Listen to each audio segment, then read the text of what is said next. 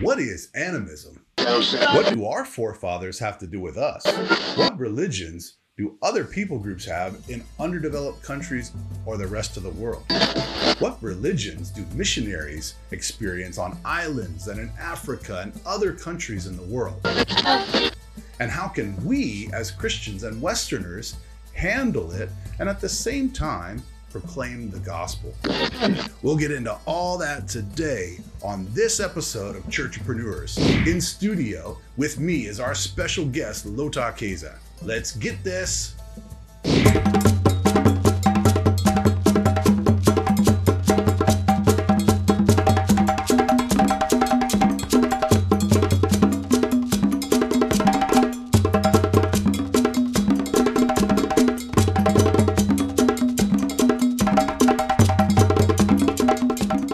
Welcome to Churchpreneurs Podcast. My name is Richard Moore. I'm your host and informant for everything church, theology, and faith related. Churchpreneurs' vision is to accelerate the church in mission, vision, and effectiveness in fulfilling the Great Commission in our generation. Churchpreneurs hopes to embolden people to fulfill the Great Commission beyond their own borders into the rest of the world within this generation.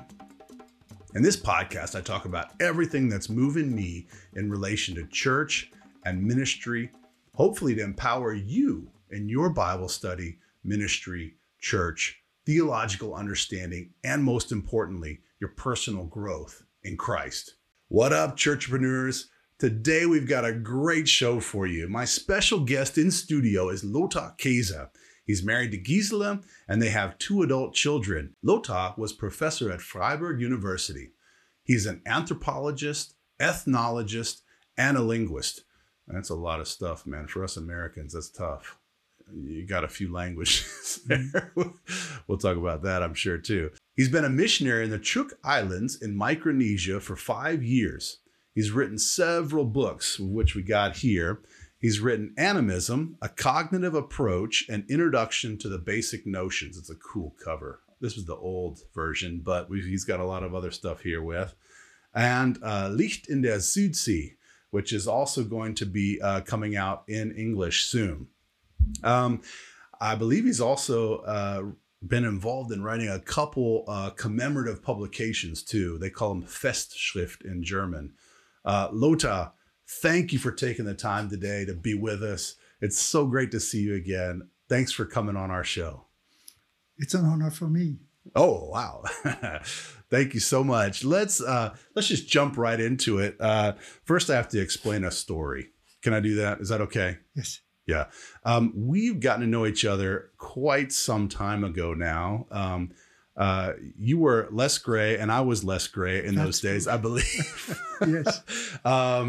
It was 20, maybe even 20 plus years ago. We at our wedding, you took part in our wedding, and I really appreciate that. I think we've thanked you several times since, but you translated our wedding. Right.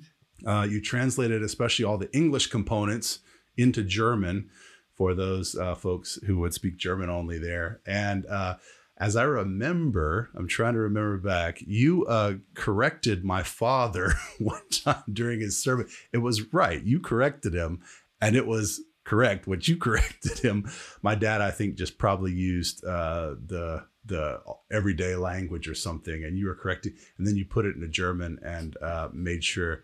I thought that was really good, and appreciate you. Yeah, I didn't feel arrogant. No. It just happened. No, it happened. It was absolutely, and it was right. I mean, you had to understand first to be able to translate what he had said. Yeah. And so, thank you for doing that years ago. That was a real special memory. Yeah. Though I find I wasn't that good.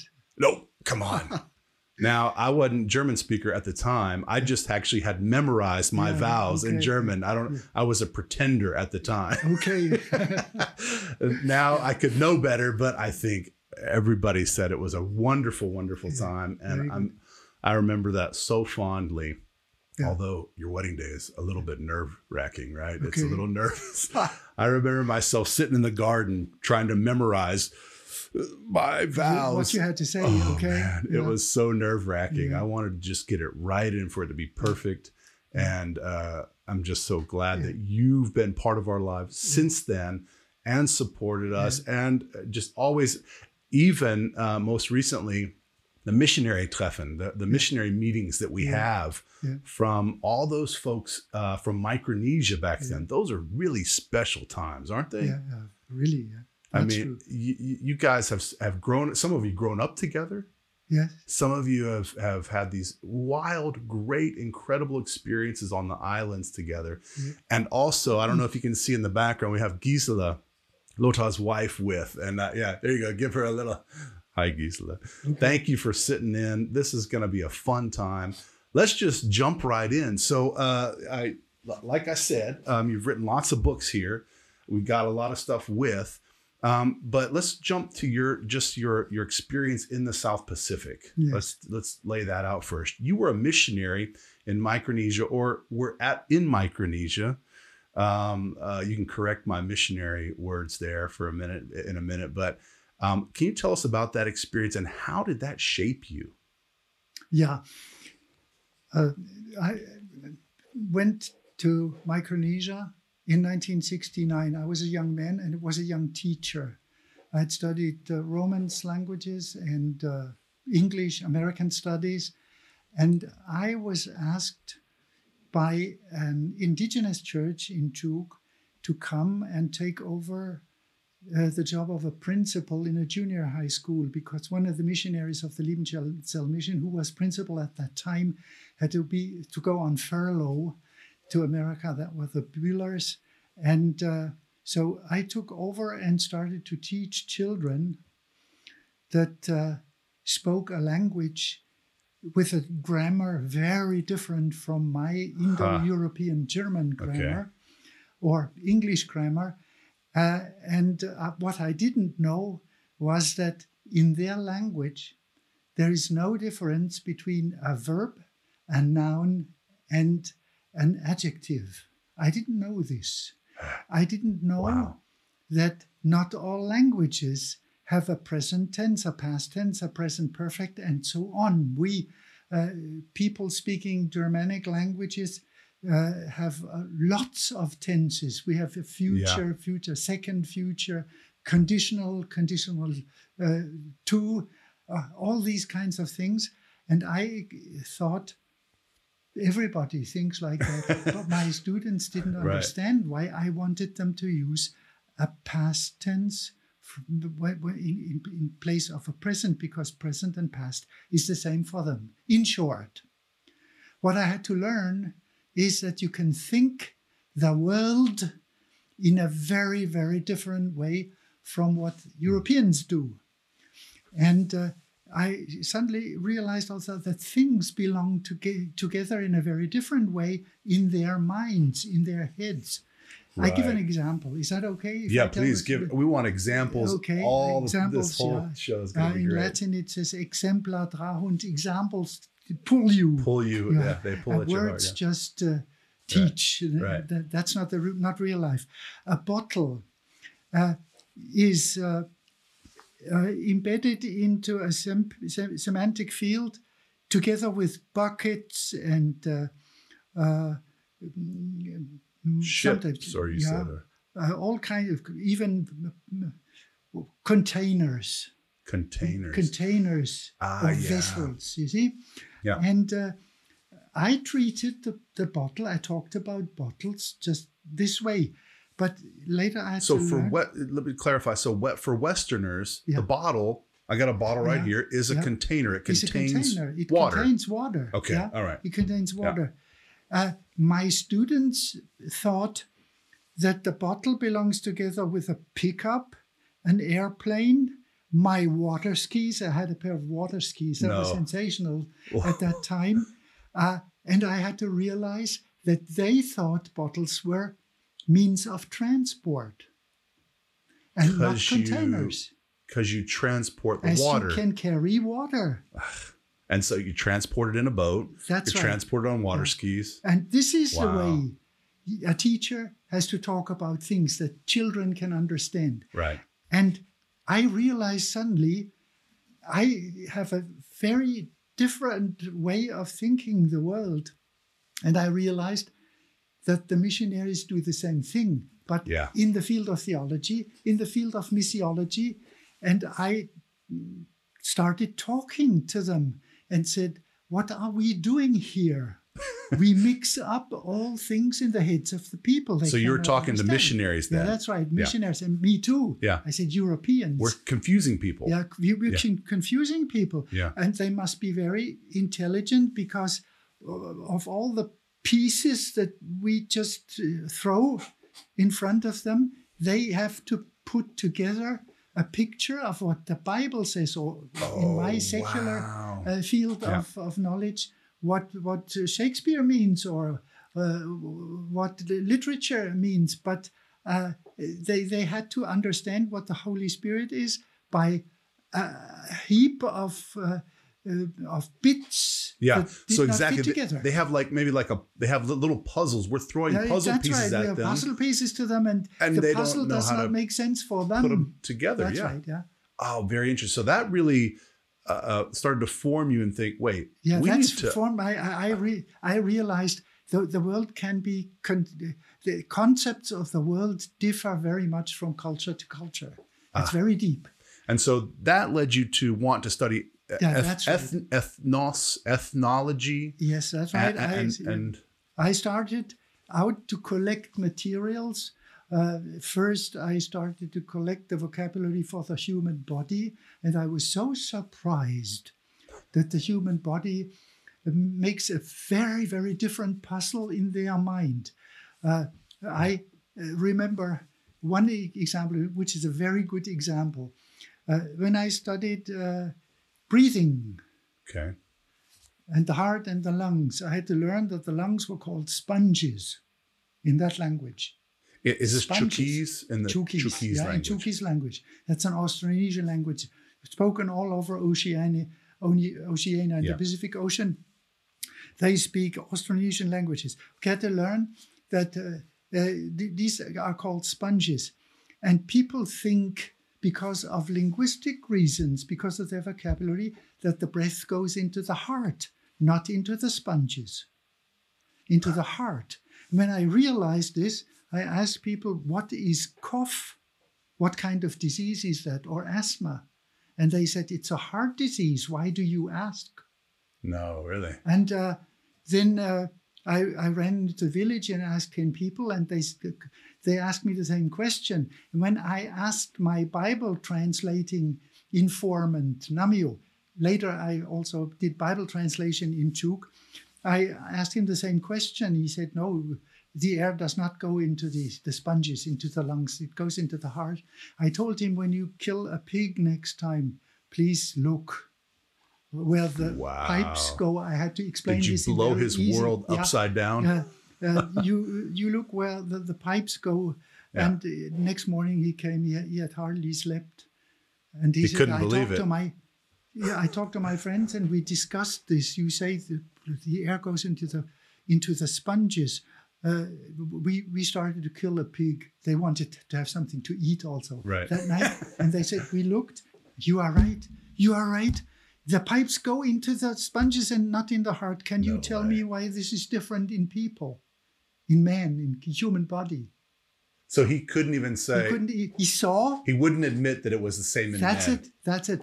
And this fascinated me so much that I started out to study this. And then I became an anthropological linguist, as you would say in America. We study these things, these conceptions. That's to say, we study the relations between language and worldview. Okay. For those who are familiar with this, it's the Sapir-Whorf hypothesis or Sapir-Whorf theory. Now you just went, whew. But all right, that's awesome. Right, yeah. I want to go look at it. I will look that up now. Yeah. That changed my attitude toward myself very, very much. And it made my life extremely rich. This is incredible. So you're there in Micronesia, and you decide, okay, I'm gonna invest this. Somehow we have to build bridges. Yes. We described in our break time just now that you sort of didn't see yourself originally as a bridge builder, but ended up being a bridge builder between understanding of man and Yes. ethnology and everything, and missionaries and Yes. people on the field That's it. to help them bring the gospel, really, Yes, to that's right. build those bridges. So explain that. Okay. Finally, we decided to study together. I had missionaries, co-workers who were very willing Yeah. to accept my completely new ideas that I brought into this. And I wanted, and I could also attract them to the fact that they always taught the gospel in a European way, as a European concept, with European ideas. And they would have to change and start first study the indigenous culture and then structure their own knowledge as Europeans, not become complete Different or something. different. Yeah. They could just remain Americans, or had American co-workers and Germans, but they had to try to structure their knowledge in a way the islanders would do it. Right. So you explained in our last, I have the advantage of having the last episode already recorded that's in right, German. okay. You explained the two levels. You explained a layer of American or Western type Yes. of concepts, Yes. life experience, etc., That's right. and then the animistic. Yeah, that's true. You know what? Before we do that, sorry, let's define animism for us. Let's do that. So you've written the books. We can hold these up. You've gotten several.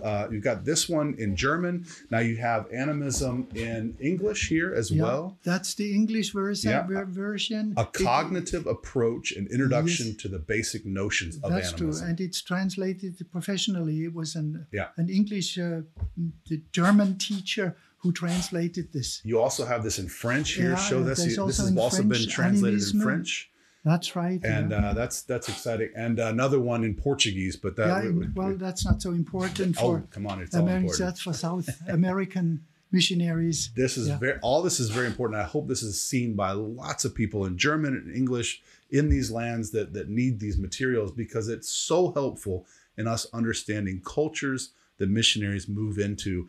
Otherwise, Yeah. you'll just hit the wall. Now explain animism and then the layers. Yeah, okay. Animism is very difficult to define. It's such a complex thing. Many things that do not fit together are comprised, or do you say comprised? Comprised, yeah. Comprised in animism. It's really a bad term, but we don't have a better one, so I have to use it here. Yeah. We don't have a better one. Yeah. Animism is not per se demonic. Okay. People think, Or occult. Some people or make that occult. mistake, Yeah, right? that's right. That's mistake. It's not Yeah. per se occult, Yeah. but the borderline between occult passages and very normal passages in animism is not so clear for the people using it, and that's the problem. Animism Okay. is a worldview, basically. Mm-hmm. It says that the Earth is flat, and there is like a bowl on top, turned around, and all that is under the bowl, that is called heaven or sky. Okay. Now we Yeah. have that translation problem. So the in levels of English, yeah, that's sky, right. yeah. Mhm. And people think they have up to 20 words for heaven or sky, because it's steps or levels Layers, of sky. yeah. There is a bird sky, and there's a cloud sky, and a star sky, and finally the creator gods high on top. By the way, we have this also in the New Testament. Paul speaks of 3 layers. A third And heaven, that, yeah. third heaven. And that's a reminder of this animistic view, because people in Greece thought like that at that time. Yeah, that's interesting. So he could make himself understood. Maybe he Right. thought like that also. I don't know. Right. We cannot decide. Animistic traces in Paul's thinking. I don't know whether this is right, but I can imagine that this was the case.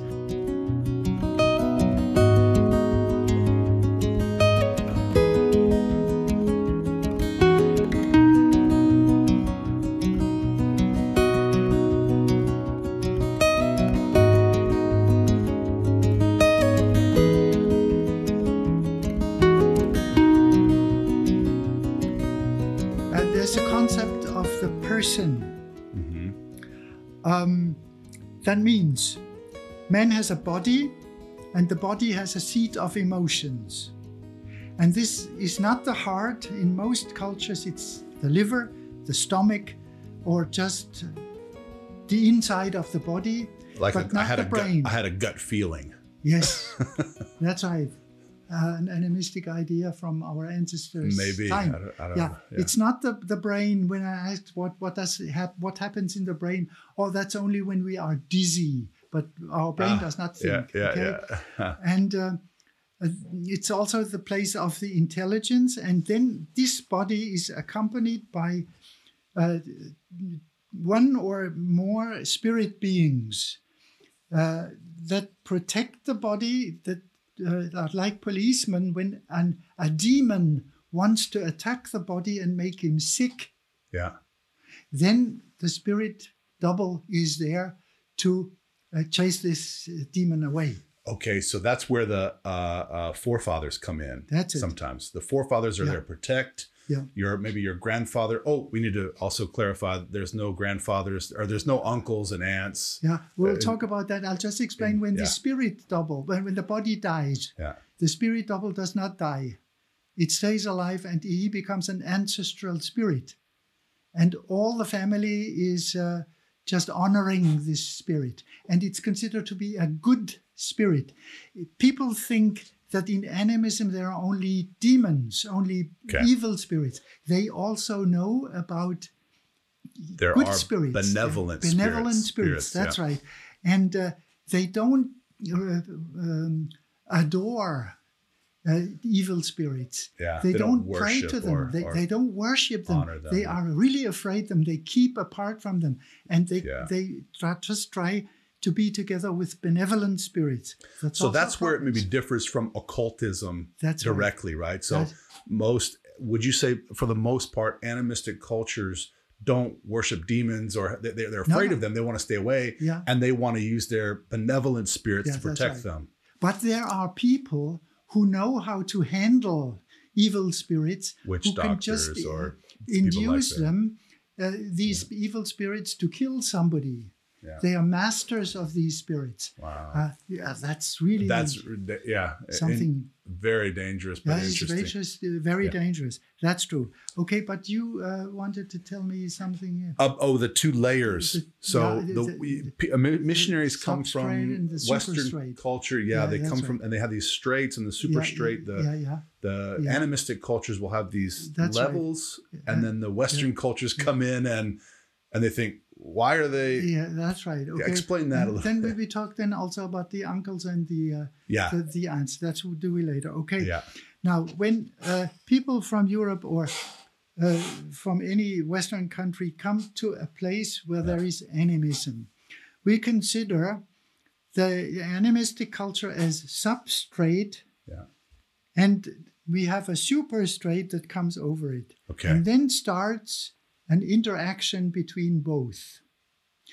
And during this time, when the interaction is active, this system goes through a period of syncretism.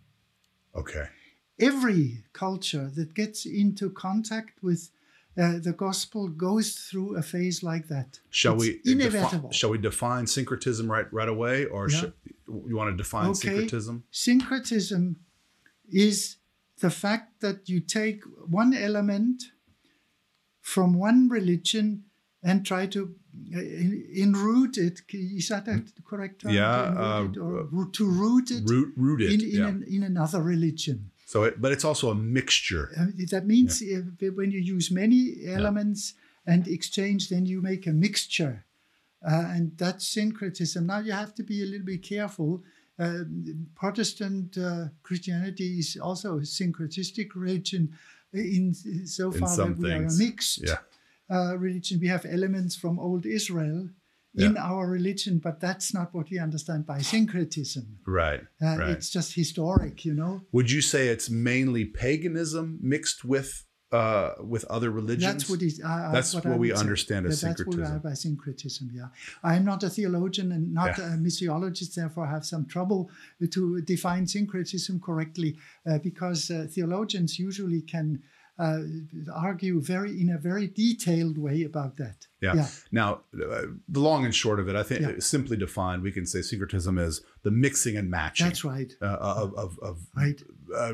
Religions with each other, and thinking to get a better truth out of this. Yeah. Right. So the two levels, they're interacting and they're creating a syncretism. Right. Yeah, that's right. Creating syncretism, and after a certain time, this disappears. But it takes a long time. People think a missionary goes there in one generation, everybody becomes a good Christian. That's very wrong. It's 5 generations that it takes till this syncretism starts to vanish, and it does not vanish completely. It's interesting, mission fields that have been missionized for 150 years, and there's still syncretism there. And the Micronesian islands are one of those. Yeah, that's right. They've been missionized. I guess we say for since Kiasha, right? Who you wrote this book about. Yeah, that's right. Even earlier, there were earlier people there. And there's still. I mean, I talk with Klaus a lot. My father-in-law a lot about some of those things that still come out, come to the surface occasionally. And you think, what? So you got this missionary. Let's give an example, practical example. Missionary goes to the field, 20 years there. Yeah. And he's won the majority of the folks to the gospel. Yes. Right? They've maybe even planted a church. They're in a good way, right? Yeah. And underway with the gospel, with Christianity. And then all of a sudden, 20 years later, 25 years later, some practice comes out and the missionary is really surprised. Yeah. Völlig baff, as we say in German, totally baffled. Yeah, that's right. Now, I have a very good example of this, but it's more, it's taken from Catholic missionary work. Okay. But things happened in the Protestant area just like that, as well, just like that. About 1850, when France became a colonial power in Oceania, they colonized New Caledonia. Okay. Nouvelle-Calédonie in French. And do you speak French too? Yes. Oh my goodness. Yeah. You make us Americans look silly, right? Well, it's just the horizon of my interest that I there would you go. You cannot expect this in everybody. There's other areas where I am just a zero. Yeah. You know what you call a person with 3 languages, right? Yeah. Trilingual. Trilingual. Yeah. Bilingual is 2 languages. Yeah. You know what you call someone with 1 language? Pardon? Someone with 1 language. Yeah. It's monolingual. Monolingual. American. Yeah, or American. Well, some people who are not very friendly with Americans think that Americans think you just English is understood by everybody. You just have to be loud enough. Yeah, but I do not think like that. I can make fun of ourselves. Yeah, okay. Right? I'm allowed to. Yeah. Okay. All right. You are allowed to. Yeah. Sometimes people ask me, how many languages do you master? There you go. And I say, well, that's a different story. I say I can teach in German, English, French, and a South Seas language. Okay. And my mother's tongue is Swabian. I can teach also. I would Schwäbisch. You can. That's all. But you do not master a language. You speak it well or understand well, but only your mother tongue is. Now you come to Alemannerland. You have to master Alemannisch. Back to our New Caledonia, subject, right? New Caledonia. These priests had a theology that said, if you are not baptized the Catholic way, you have to go to hell when you die. So what did they do? They went around the island and looked for people who were very old, who could not leave their huts anymore, or were very sick. Baptize them first, make sure they go to heaven. Yeah, that's right. They baptized these old people, and after 5 years, everybody came to Catholic Mass, also young people. But they refused to have their children baptized. And the missionaries did not understand why this happened, why this was like that. And suddenly somebody told them that they saw that people who were old and were sick died shortly after baptism.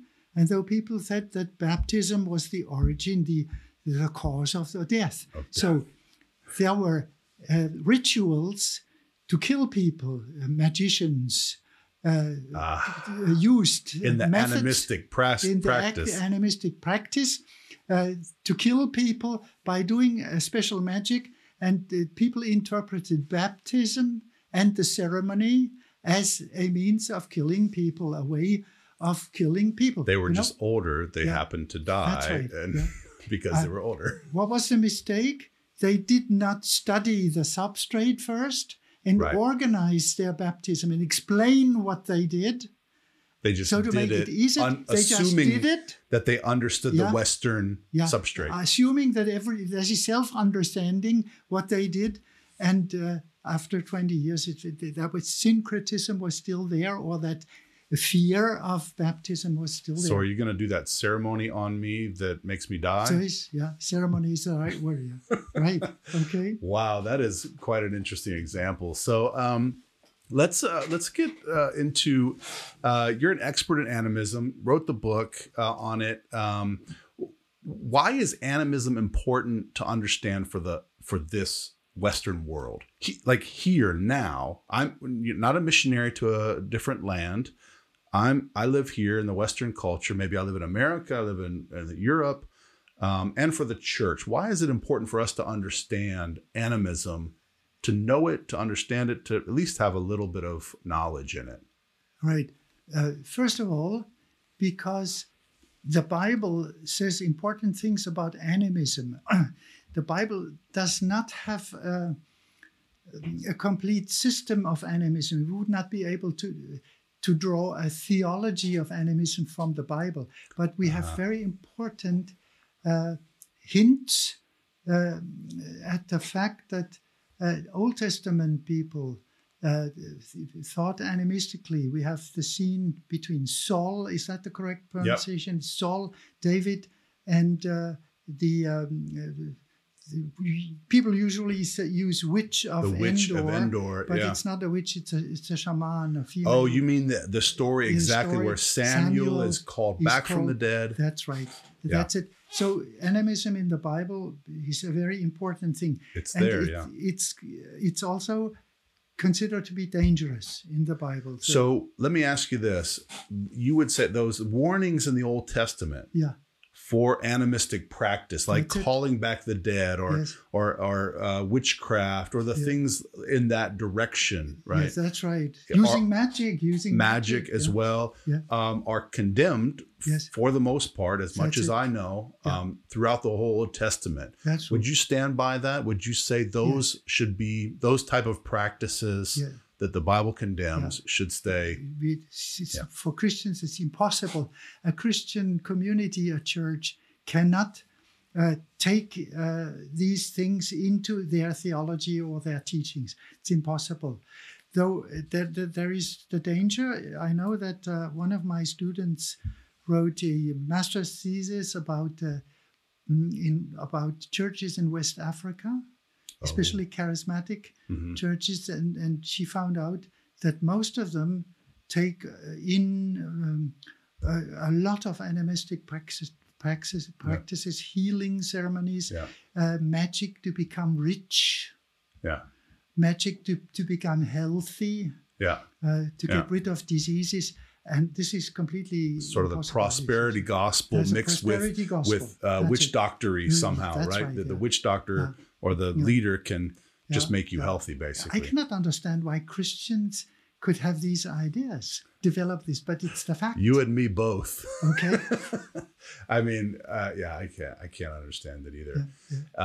And so, but is it easier maybe to be syncretistic in African cultures where Christianity just comes in and says, just become a Christian in this way, and you're welcome to keep all that stuff too? That's right. That's very easy. Is that easier? Yes, it's much easier because it's so self-evident. Everything that is new and you like, you can take into your life. That's the easiest way to. It's easier to do that than to work on these hard layers that are built into culture and people for hundreds and hundreds of years. That's right. And that's also the problem. The substrate is internalized. It's in the, what you call it, the subconscious. Subconscious. As children, we grow up with this. We take it over. It goes into our subconscious. We cannot get at a distance, not reflect critically that.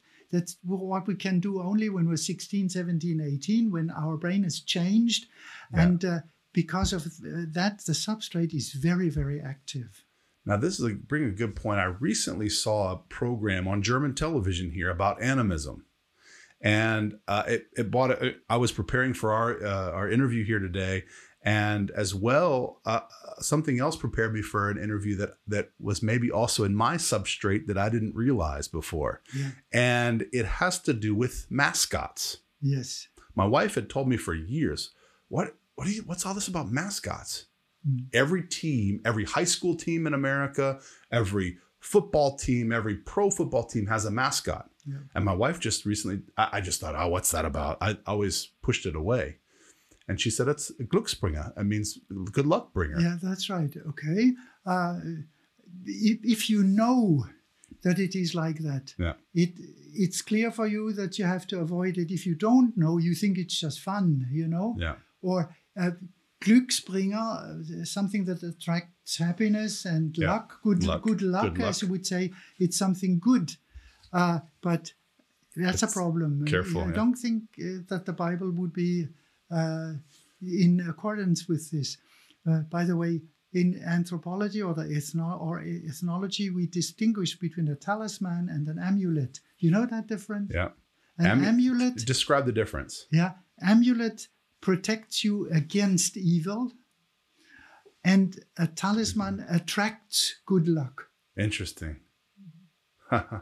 So that brings you to this show. In this show, this moderator was saying basically we should go back to animism, go back to the roots. Yeah. The idea of the noble savage. Yeah, that's right. Was there in this show, and we should really take it on again and let the Western culture be infiltrated again by animism. Yeah. What do you think of such a thing? That's impossible. There was never a noble savage. It's interesting. Okay. Europeans always thought real culture is where they are not. Okay. In other words, that's away. Colonialization. Yeah, that's right. We bring culture, enculturation. And the others are the noble savages. And it's interesting. First, they were the noble savages. Then they were first they were the wild savages. They were real wild. Yeah. And then there were the noble savages during the Enlightenment, times of discovery. And then they became the lazy savages because they did not work well on the plantations during colonial time. After we enslaved them, right? That's right. Okay, but let's go back to what's the question getting it to should animism going back to our roots, should we... Man was never paradisical. It was always creatures after paradise were normal humans. We know that the American Indians were not the protectors of nature as people in Europe imagine them. When in Europe they started these long hats, I don't know, cylinder, what you call it? These top hats. Top hats, yeah. And they were made of beaver furs of beavers. And when the American Indians realized that Europeans wanted to have beaver furs, they just shot all beavers, a whole region free of beavers. So they could sell the of nature. Coats, yeah. When they hunted bison, or is that bison? Bison, big, huge animals. They wanted to feast, to celebrate something. They hunted bison. And as a specialty, they used the tongues of the bison. So a family group who wanted to give a feast, a big meal, they hunted 20 bison because they needed 20 tongues. Or And just the tongue. Just take the tongue. Let the other rot. There's no protection of nature. That's absolutely irrational. Yeah. But everybody thinks Indians were the noble savages. Yeah. They were very normal people. People just like friendly, you and we. that helped you, that could be aggressive if in threatened. cases. Yeah, that's right. If threatened, very normal people, but not noble savages.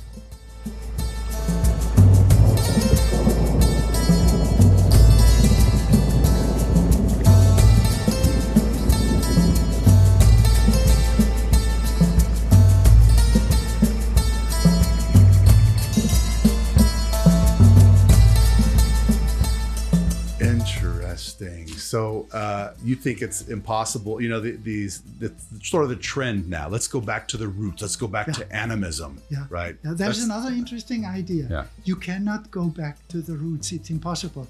Okay.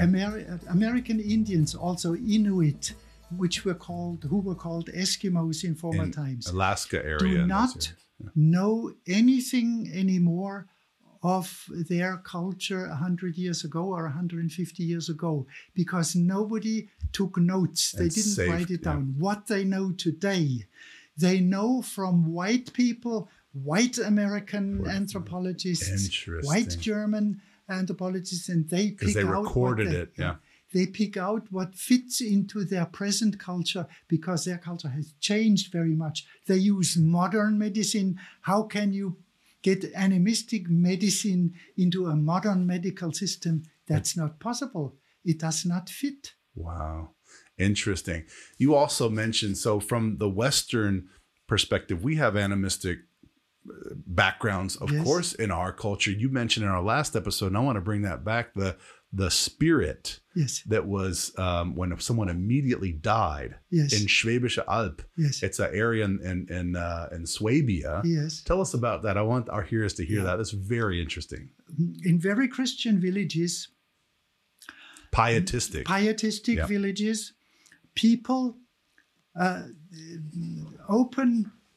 when somebody has died, people immediately open the window so that their soul can leave in peace, leave the room. That's an animistic idea. That's so interesting, right? Because our Christian idea of the soul, they don't need holes to get out of a room. Once I asked one of my informants in Chuk, what would happen if you take a soul away from a person and put it into a what is this big drums where you have oil and gas? Oil drums. Mm-hmm. If you put it into and close it completely, and then my informant Ubwini said it cannot leave. It needs a whole escape, just like you make a hole with a pin. Even a pinhole. A pinhole must be there. It's so real, animistic ideas about souls.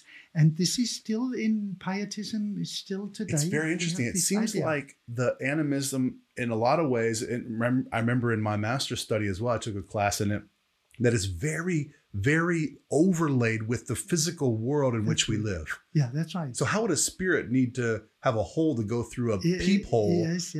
It's very combined with our everyday world. Yeah, because the idea is not there is this world and a world beyond. Yeah. The world beyond is in the same place as this world, because man lives in reality, material, and at the same time he has a spirit double that lives in a kind of spirit world. Yeah. And even things can have a spirit double. You know that? My Chuki's informants. Is that a doppelganger or is that something sort of like that? A cup has got a spirit double that does not feel even anything. Physical things have a spirit double. And I asked, well, I cannot see it. No, this is invisible. Spirits are invisible. And what happens? Can a spirit double and can a cup lose his spirit double? Just like a person can lose his body when he dies. Yeah.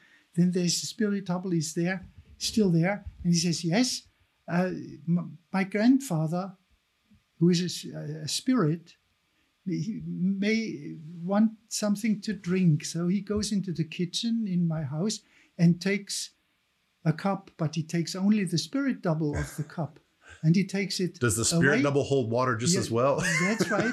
And then drinks and forgets to do it back, to put it back. Oh. So this is a cup that does not have a spirit double. What happens? And I said to him, okay, what happens? And he says, when it falls down, it breaks more easily than one who has its spirit double. No. Or Really? a stone axe who's lost his spirit double gets blunt more easily. And doesn't have its protection. It's a protection. Yeah. And then I understood why a spirit is a protection for the body when the person is living. It's really fantastic. And I started to understand what an offering is. In animism, an offering, the people put food in front of their ancestors on an altar. Yeah. And I asked, but it's 4 hours there and nothing happens. I said, nothing happens there. A lot of things happen. My grandfather comes and takes the spirit double away of his and food. enjoys that and food. I ask, and what can you do with this food? Well, it will grow what you call this fungus on top. Yeah. It decays more easily. Or you can eat 10 kilos of this food. You don't put on 1 gram of Vergänglichkeit. That's right. It doesn't all those have any nutrition. decaying things are protected that's right. by their spirit doubles. Yeah, that's right. If it does not have a spirit double, it has no nutritious value, Wow. And it's even today, people, young mothers think that they have to give their babies food that is full of spirit double. Because the language is fantastic. So this is some fantastic stuff. So this is the book, Animism. Hold up your English copy there. You can grab that in Animism, English as well. French. Yeah, French, whatever language you got. And go get that. I'll have to read it. I'm telling you, I'm reading it in German now, and it's pushing the limits of my German understanding for sure. But it's awesome. It's really awesome. I actually posted on Facebook to ask for help. Yeah. Okay. The help was, name me some things that might fall into animism, occultism, and the like in our everyday life in the Western world. Yeah. First of all, Peugeot has a car now called Talisman. I don't know if you knew that. That's right. Okay. There's mascot. Yes. For me, mascotte. It comes from the French word mascotte, and it means charm, lucky charm. Yeah. Yeah. And knock on wood. Yeah, that's right. You ever had to knock on wood? Knocking on wood comes from the Celts, probably. Yeah, where they had knocked on the wood to either appease the ghosts inside the wood. Right. Or do you know other things about that? Well, in most cases, you cannot give a rational explanation for things like that because we don't know what people's ideas were 2,000 or 3,000 years ago. Like we think about Thor's Day in English, Thor's Day, right. And Wednesday, Odin's Day. Friday is a German goddess. Yoga. Also has roots like that. That's right. Yeah. That's true. Enneagram. I don't know if you're familiar with this. This is a new thing. It's called the Enneagram. If you don't know about it, I should inform you later. Yeah. It's the sign, like exactly. Star, and it was founded. It's really popular, wildly popular with Christians now. Really? And it is, and it has its roots in automatic writing. You know what automatic writing is? You hear from the spirits and you write what's said. Right, And this is the Enneagram personality profile. That's right. It's very popular right now. Really? It's very popular under Christians. And so we need to maybe write a book together about that or something. I mean, cannot imagine that. It's a good thing. It's really wild and it really has occult roots. So there's stuff in our everyday feng shui. Yeah, your house is feng shui. This is very important to a lot of Germans. Yeah, Spiritism's calling dead persons to talk to people sitting around the table. Wahrsager. What do we say in English? Truth teller. No, that's a Wahrsager. what is that in English? Man, Soothsayer. Soothsayer in English. Is that yeah, right? In that's English, right. yeah, okay. Who calls the Soothsayer, dead. yeah, Yeah. that's right, okay. We've got all sorts of things that we don't even realize is sort of has these roots, maybe occult roots or animistic roots. Yeah, well, you can use both terms. Animistic is a neutral term, but occult is that part in animism that is not separated by a clear borderline. Yeah. We don't really, people who are animists do not understand why they should not make offerings to their ancestral spirits, because they are people that were good to them while they were living.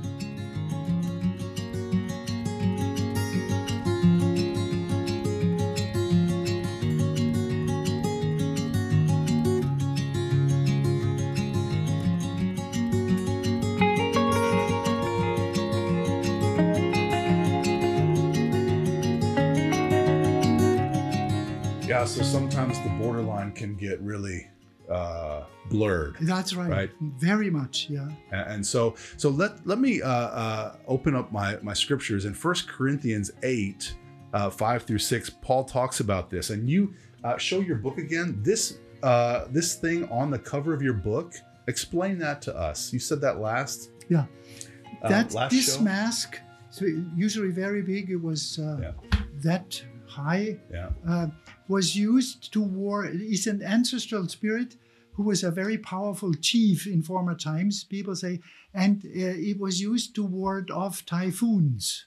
They danced with it at the coastline of islands, and therefore I used it. That's Chuukese, Mortlock. It's a Islands, Chuukese where thing, your father-in-law was a missionary. Yeah. And I got this from the museum in Freiburg as a title. Example. Yeah. Now that you said hangs in your home. Yeah, it hangs in my home. Yeah, that's right. And so now, does it ward off typhoons in your home? No, not at all. Not at all. Now, this is interesting. Does it have power because the people give it power, or does it have you? It doesn't affect you whatsoever in your home. It hangs in your home.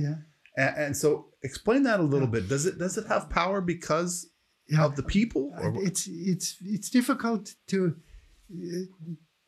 say something definitive about this. I think that I do not have any connection to these ideas. I never used it. For me, it's a museum, a piece of that you hang in a museum. Mm-hmm. For them, it is a meteorological object. They need it to ward off typhoons. So I think they attribute some kind of power to that. So when a Chuukese man or woman would come into your home, he would be surprised, probably. Yeah, surprised. A modern one who is really educated, an educated person, there's no problem for him. That's kind of museum thing. Yeah? Too, yeah. But people who are still animists would be very surprised that a Christian has something like this in his home. Very interesting. It's possible. Now, this leads us to our scripture today. Yeah. Okay, so I want to read from 1 Corinthians 8, 5 through 6. The context, of course, is the offering, making sacrifices to idols. Yeah. And so Paul writes in, I'll start in chapter 8, 1 Corinthians 8, verse 4. Therefore, as to the eating of foods offered to idols, we know that an idol has no real existence. It's in quotes. I wonder why that's in quotes. I didn't even do any exegesis here. I just brought it out. And that there is no God but one, also in quotes. Right. Maybe those are Old Testament passages. For although there may be so-called gods in heaven or on earth, as indeed there are many gods, small g. Yeah, that's right. And many lords, small l. Yeah. Yet for us there is one God, the Father, from whom are all things and for whom we exist, and one Lord Jesus Christ, through whom we are all things and through whom we exist. Yeah. So there is no God but one. Yeah, that's right. And if you are with that one God, these things have no meaning for you anymore. And they cannot have any power on you anymore. But as soon as you are in contact with this and you fear this and you are not free anymore, just leave your hands off it. So that's interesting. So might you actually take that down from the wall if a older Chuukese Christian came to your home? I would not take it from the wall, but I would try to explain to him that my attitude is very different, that there's no power that it has over me. That's not the problem of the missionaries. They go into an animistic world, and everybody thinks they are attacked by thousands of demons. All the missionaries that go there, they're not. It doesn't happen. Right? They're protected. There has no meaning for them. Is there something to be had for a power encounter when a missionary comes to a field that's animistic? Yeah. To have that first initial power encounter, I think of Blutgeist that. Klaus, my father-in-law, made a film about this blood ghost that was in the trees. Is there something to be said to have a power encounter where the gospel can be seen as more powerful than their? I have a problem to say something about it because I do not really know a solution or an answer. Okay. Klaus has it, but for me, I leave it open. Okay. I would not even be able what a power encounter is. I look just on these things from the scientific side, not from a spiritual side, from a religious side. So I'm sorry, but I cannot give a definite answer. Let me go on that theme with him then. Okay, we interview him next. So I do not say that these things do not exist. Okay. I would be very unscientific, but I'm not able to say anything about that because I cannot experiment. Right. I cannot prove anything. Right. But theologians and missiologists have different attitudes. You talk to him. Maybe he says something. Good. This is so interesting and thrilling to just go through these things. So what do you see as very important for missionaries? You're a bridge builder between missionaries and ethnologists and the study itself.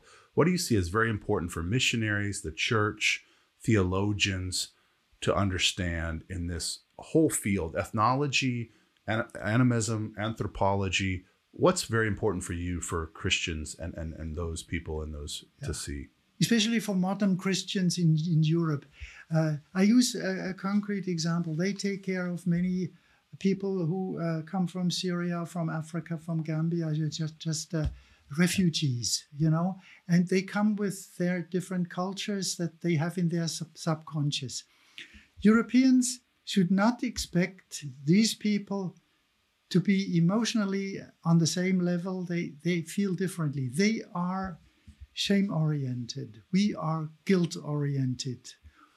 Mainly, it's no clear... For the most part. For the most part. They are... we are reality-oriented. We are future-oriented, time orientation, and rule orientation, and they are person-oriented, oriented for a person. So when we meet them, and safety, or you mentioned for Germans, safety is very important. We insure all of our homes. We have insurance. For everything.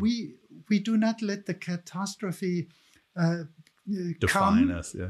We take care that it doesn't come, but they solve the problem when the catastrophe is there, when it really happens. Or they say, well, it could go well. It could go well. Yeah, we say it could go wrong. Yeah, it could go wrong. That's right. Okay, that's a difference, and we should be aware of this.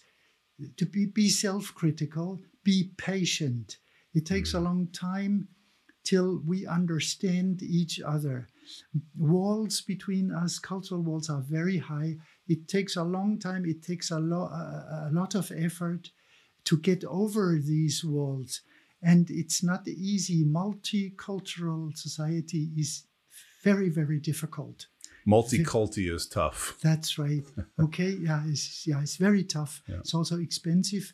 If you would set up schools for everybody with different school programs, it's impossible. Everybody must speak German. Now think about we had an influx in Germany of refugees in the last years, and kids who have these other shame-oriented cultures. Right. I'll give you an example.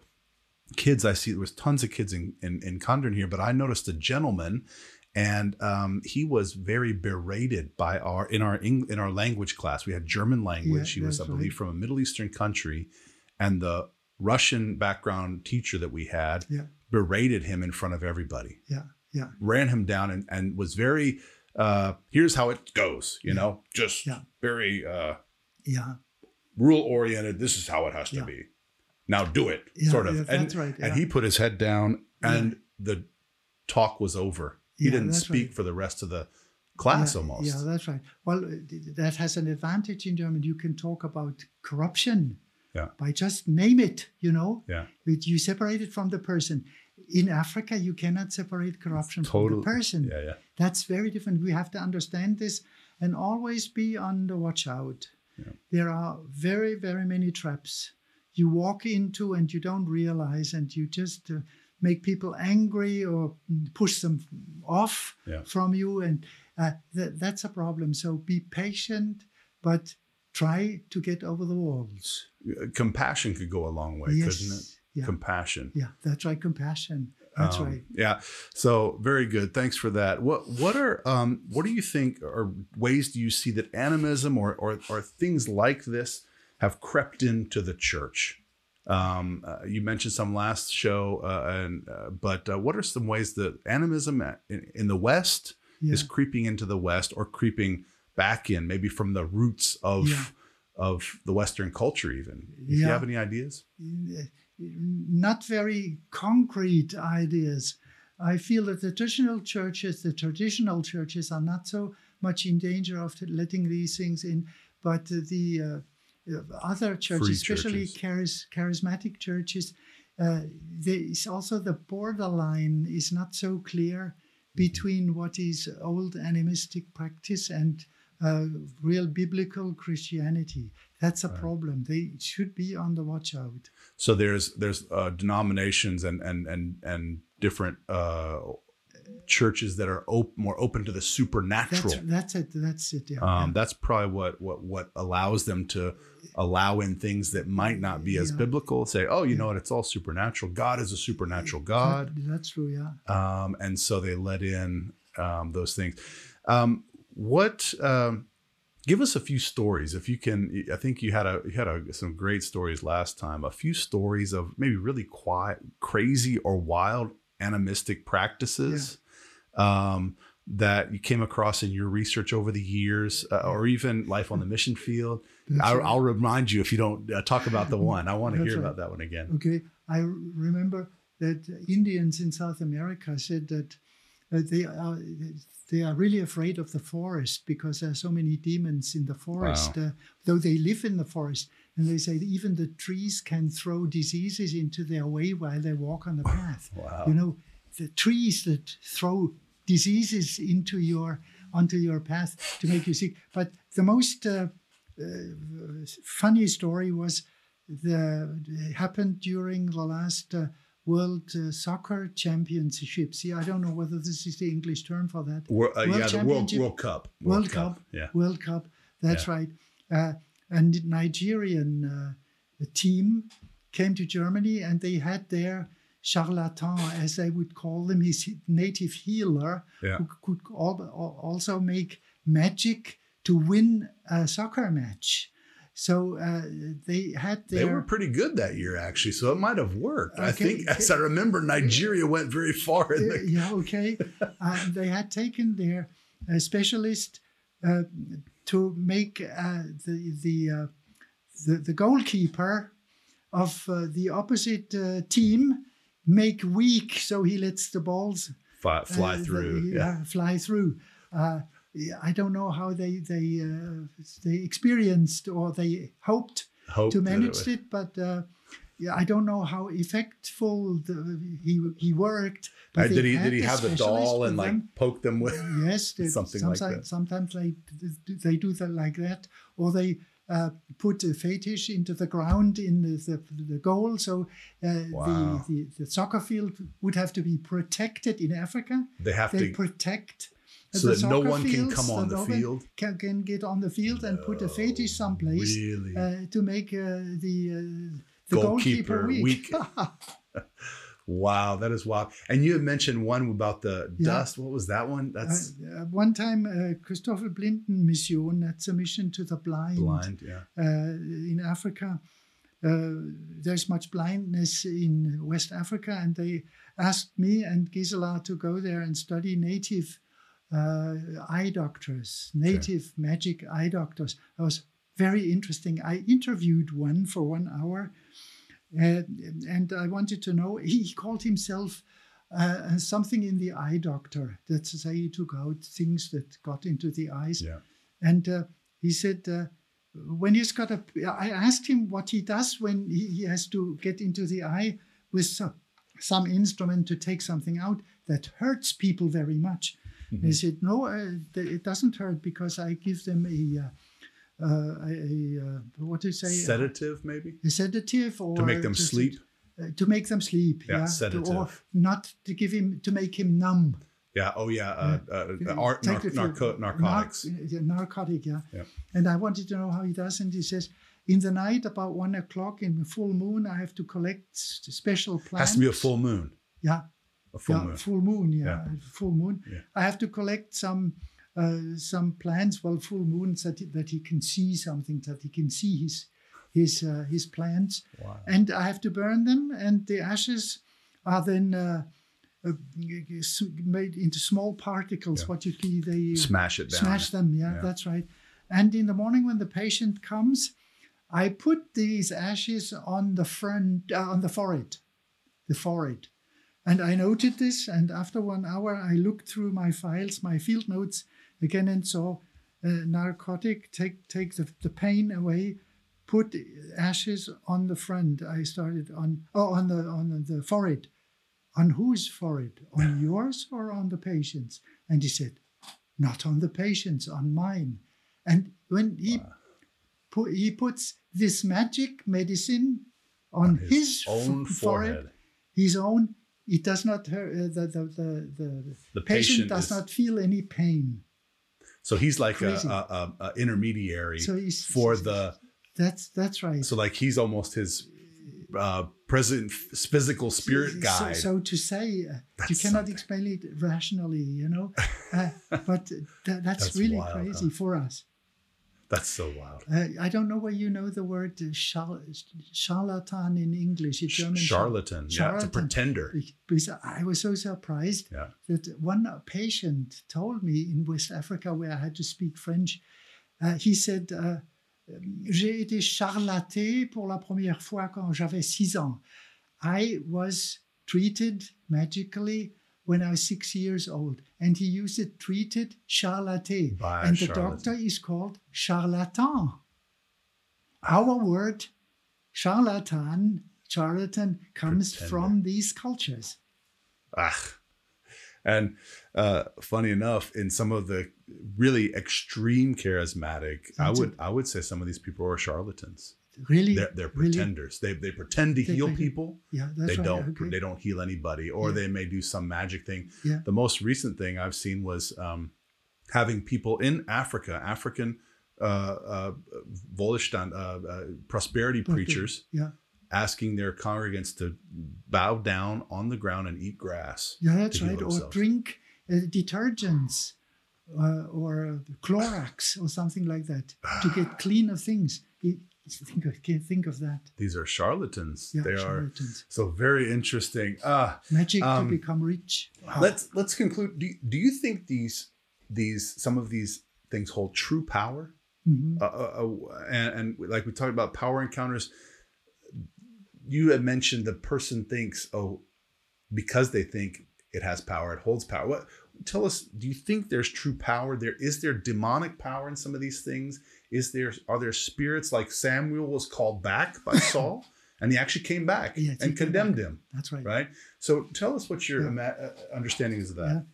It's a difficult question, and I have no satisfying answer for myself. I look at things from a scientific side, and I feel safe here. I cannot give any proof. You cannot experiment. You cannot go into a lab and experiment and say, well, we did this and the effect was this, so conclusion. But I'm far from saying they don't exist, Okay. the real powers. It would be very unscientific to exclude this. Okay. Because just I don't have any proof. So there are people who tell me, who are very credible missionaries, who experienced terrible things Sure. in this context. And I cannot say that was illusion. Yeah. For me, it's unsolved, the question. But these people are sure that these things exist, and I accept this. So the folks, even in those animistic cultures, are sure that they exist. That's they it. believe it, and it. I have to take them seriously. that as serious. Yeah. Mm-hmm. So, oh man, Lothar, very, very interesting. Thank you so much. I really, we were talking in our break time. You're the bridge between, you bring the science, bring the understanding of cultures to missionaries in Germany. That's been your life's work, as we see here. Thank you for these books. Thank you for your Festschriften, all the other things you've done to empower missionaries, to empower the church to understand men, to understand people. Yes. From a scientific perspective, a cultural perspective.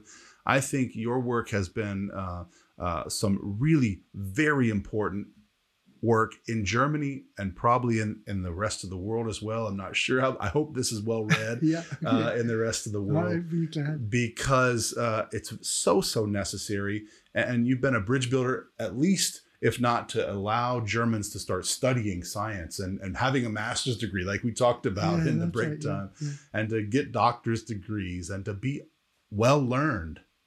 And I think that's been a huge thing that you've brought to the table, to the German culture, as I see, just studying from afar, so to speak. And I just thank you so much. Thank you, Gisela, for being with as well. It was exciting. I think this will be a really great benefit to our listeners. Any last thoughts to close up with? Can you bring it maybe to a conclusion in any way? Yeah, I would say it's difficult to teach the gospel, to bring the gospel to people that live in an animistic context, but it's worthwhile trying anyway. That is a good word to end on. The people we're serving are people. The people in these cultures are people made in the image of God. That's right. Okay. And I'm so glad you brought it to that point. It's worth trying anyways. That's the gospel. That's the last word. I'm going to stick with it. Thank you, Lothar, for giving us that last word. She's got an interesting story. When we went to a pygmy place, to pygmies in Africa. That was the most difficult thing we ever did. Very hard to get there. Just to get to them. To get there. Is this here, this picture here? No, that is in East Africa. Do you have the new book, Introduction to Anthropology? No, from you. No. I don't have it with me. There's a woman, a pygmy woman, on the title page. Yeah. I took this there. And I had 3 informants. We had to speak French with my interpreter. Okay. And when we studied for the image of man or picture of man, concepts of man, and when we wanted to leave, the interpreter said, the pygmies want us to pray before you leave. This man was just. He was. That big a man. That's how tall they are. I have a picture when I tall is half my size, and he started to pray, and my interpreter, in pygmy language, and my interpreter started to laugh, and laughing while praying. That was for my childhood. That was forbidden. Very much forbidden. My parents, and he told me I will tell you what he prayed when they are gone. And my interpreter said afterwards, François, that was his name, said that he thanked God, Komba, that he brought the anthropologist here, that he really would see the real, what the world really is. So that was ethnocentrism on the pygmy side, you know. He thought the way he thinks, that's the real world. And the anthropologist had to see this.